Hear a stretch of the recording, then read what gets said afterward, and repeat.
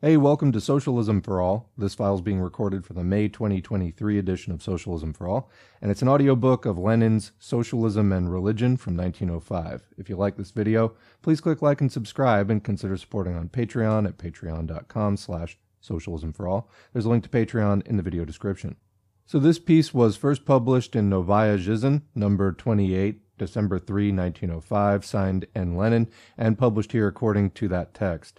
The source is Lenin Collected Works, Progress Publishers, 1965, Moscow, Volume 10. HTML transcription and markup by B. Baggins, and it's in the Lenin Internet Archive within the Marxists Internet Archive, marxists.org. Thanks as usual to MIA for hosting this and thousands of other free Marxist texts. Let's begin. Present-day society is wholly based on the exploitation of the vast masses of the working class by a tiny minority of the population, the class of the landowners and that of the capitalists. It is a slave society, since the, quote, free workers, who all their life work for the capitalists, are entitled only to such means of subsistence as are essential for the maintenance of slaves who produce profit, for the safeguarding and perpetuation of capitalist slavery.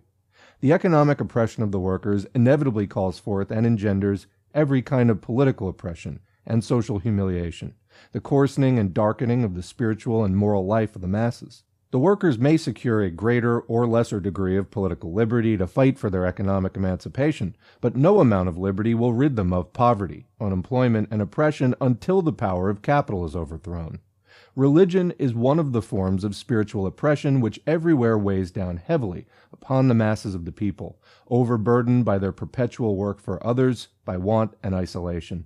Impotence of the exploited classes in their struggle against the exploiters just as inevitably gives rise to the belief in a better life after death, as the impotence of the savage in his battle with nature gives rise to belief in gods, devils, miracles, and the like.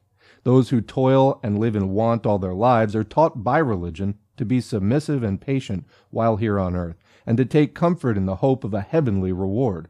But those who live by the labor of others are taught by religion to practice charity while on earth, thus offering them a very cheap way of justifying their entire existence as exploiters, and selling them at a moderate price tickets to well-being in heaven. Religion is opium for the people.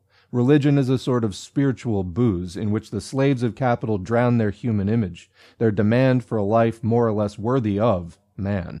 But a slave who has become conscious of his slavery and has risen to struggle for his emancipation has already half ceased to be a slave. The modern class-conscious worker, reared by large-scale factory industry and enlightened by urban life, contemptuously casts aside religious prejudices, leaves heaven to the priests and bourgeois bigots, and tries to win a better life for himself here on earth. The proletariat of today takes the side of socialism, which enlists science in the battle against the fog of religion, and frees the workers from their belief in life after death by welding them together to fight in the present for a better life on earth. Religion must be declared a private affair. In these words, socialists usually express their attitude toward religion, but the meaning of these words should be accurately defined to prevent any misunderstanding. We demand that religion be held a private affair so far as the state is concerned, but by no means can we consider religion a private affair so far as our party is concerned. Religion must be of no concern to the state, and religious societies must have no connection with governmental authority. Everyone must be absolutely free to profess any religion he pleases, or no religion whatever, i.e. to be an atheist, which every socialist is, as a rule. Discrimination among citizens on account of their religious convictions is wholly intolerable. Even the bare mention of a citizen's religion in official documents should unquestionably be eliminated.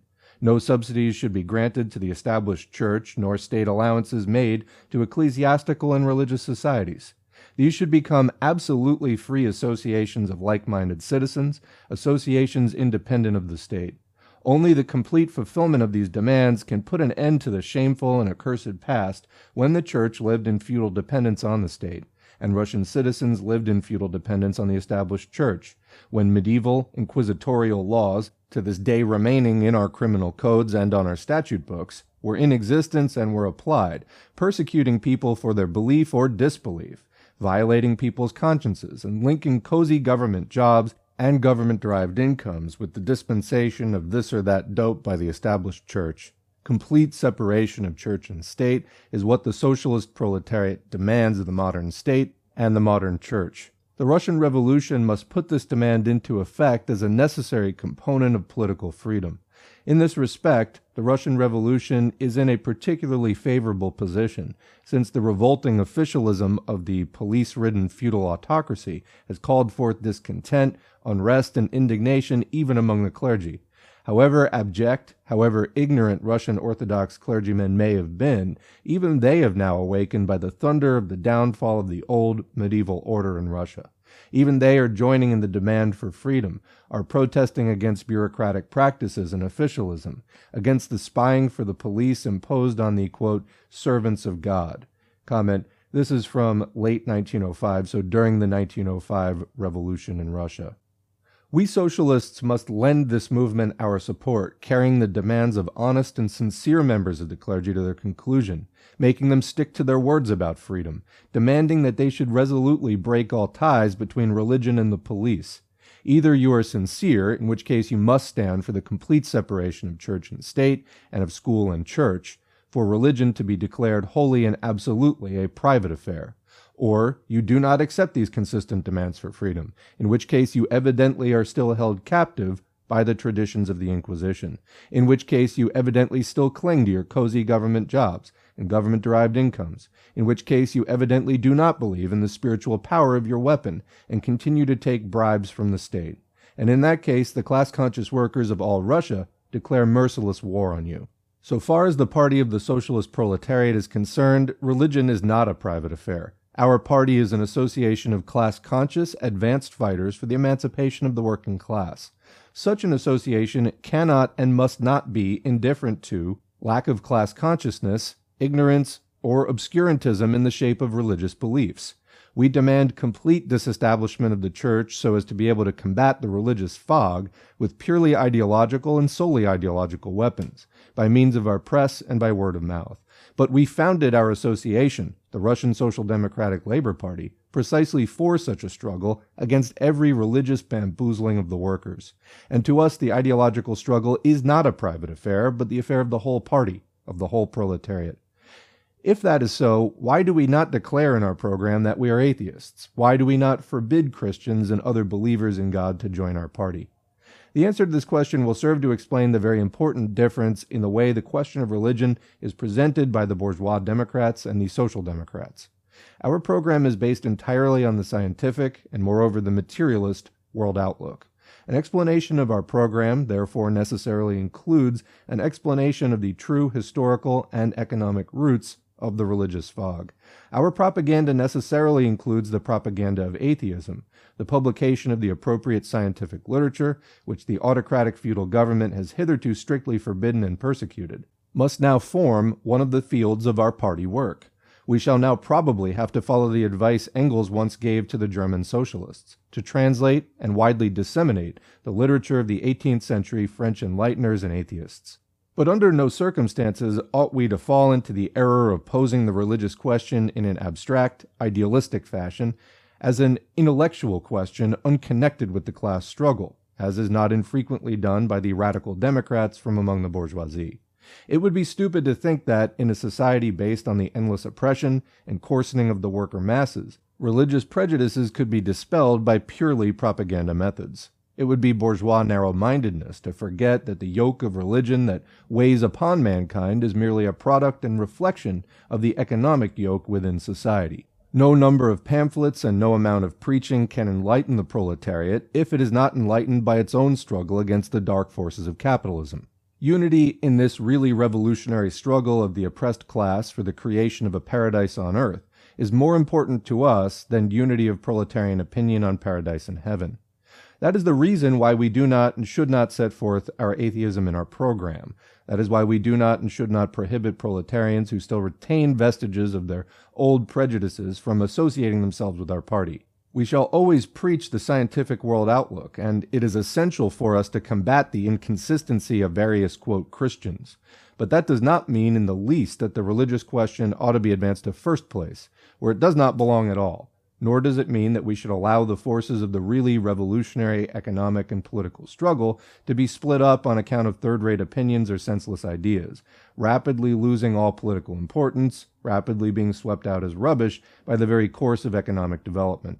Everywhere the reactionary bourgeoisie has concerned itself, and is now beginning to concern itself in Russia, with the fomenting of religious strife, in order thereby to divert the attention of the masses from the really important and fundamental economic and political problems now being solved in practice by the all-Russian proletariat uniting in revolutionary struggle. This reactionary policy of splitting up the proletarian forces, which today manifests itself mainly in Black Hundred pogroms, may tomorrow conceive some more subtle forms. We at any rate shall oppose it by calmly, consistently, and patiently preaching proletarian solidarity and the scientific world outlook, a preaching alien to any stirring up of secondary differences. The revolutionary proletariat will succeed in making religion a really private affair, so far as the state is concerned, and in this political system, cleansed of medieval mildew, the proletariat will wage a broad and open struggle for the elimination of economic slavery, the true source of the religious humbugging of mankind.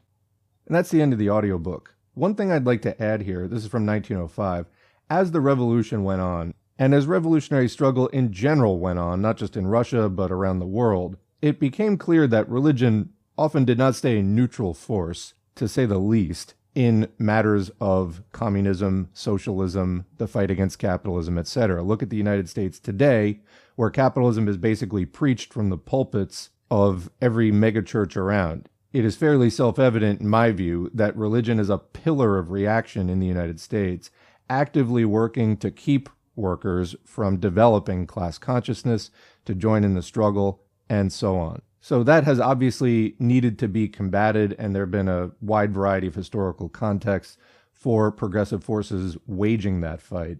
But as Lenin puts here, and to me kind of the main point, for committed communists, people organizing in the party, conducting Marxist analysis, and bringing propaganda to the masses, the imperative there is to advance a scientific atheist worldview. This is fundamental to Marxism, and if you have any doubt about this, look up, we have it on the channel, Marx on Religion, Opium of the People, Introduction to the Critique of Hegel's Philosophy of Right from 1943. That in order to dig deep enough within ourselves to wage this profound proletarian revolution, we must displace within ourselves religion with philosophy, and replacing the idealist notion that an immaterial being or beings somewhere not within the material existence, which is the only thing we have evidence of actually, the idea that these immaterial beings are what actually makes things happen in the world, with dialectical materialism, historical materialism. These are incompatible notions. You have to pick one or the other. Communists must take a scientific outlook on the world. That means you have to care if your beliefs are true and try to formulate your beliefs according to the best evidence available to us, understanding that it is limited and a product of the times in which we live and the technology available to us. And as that evidence changes, so too must our beliefs change. We have to update our worldview in accordance with evidence. That is having a scientific outlook. Religion literally demands the opposite. They demand that you take things that there is no evidence for on faith. It is a requirement. Up to and including, as Lenin was talking about, life after death, that, oh, this world is suffering, but you'll be rewarded in the next life. Well, as Joe Hill wrote, satirizing the position of the Salvation Army, or the Starvation Army, as the IWW called, this competitor to the IWW, well, you may not have nice things on earth, but you'll get pie in the sky when you die. That's a lie.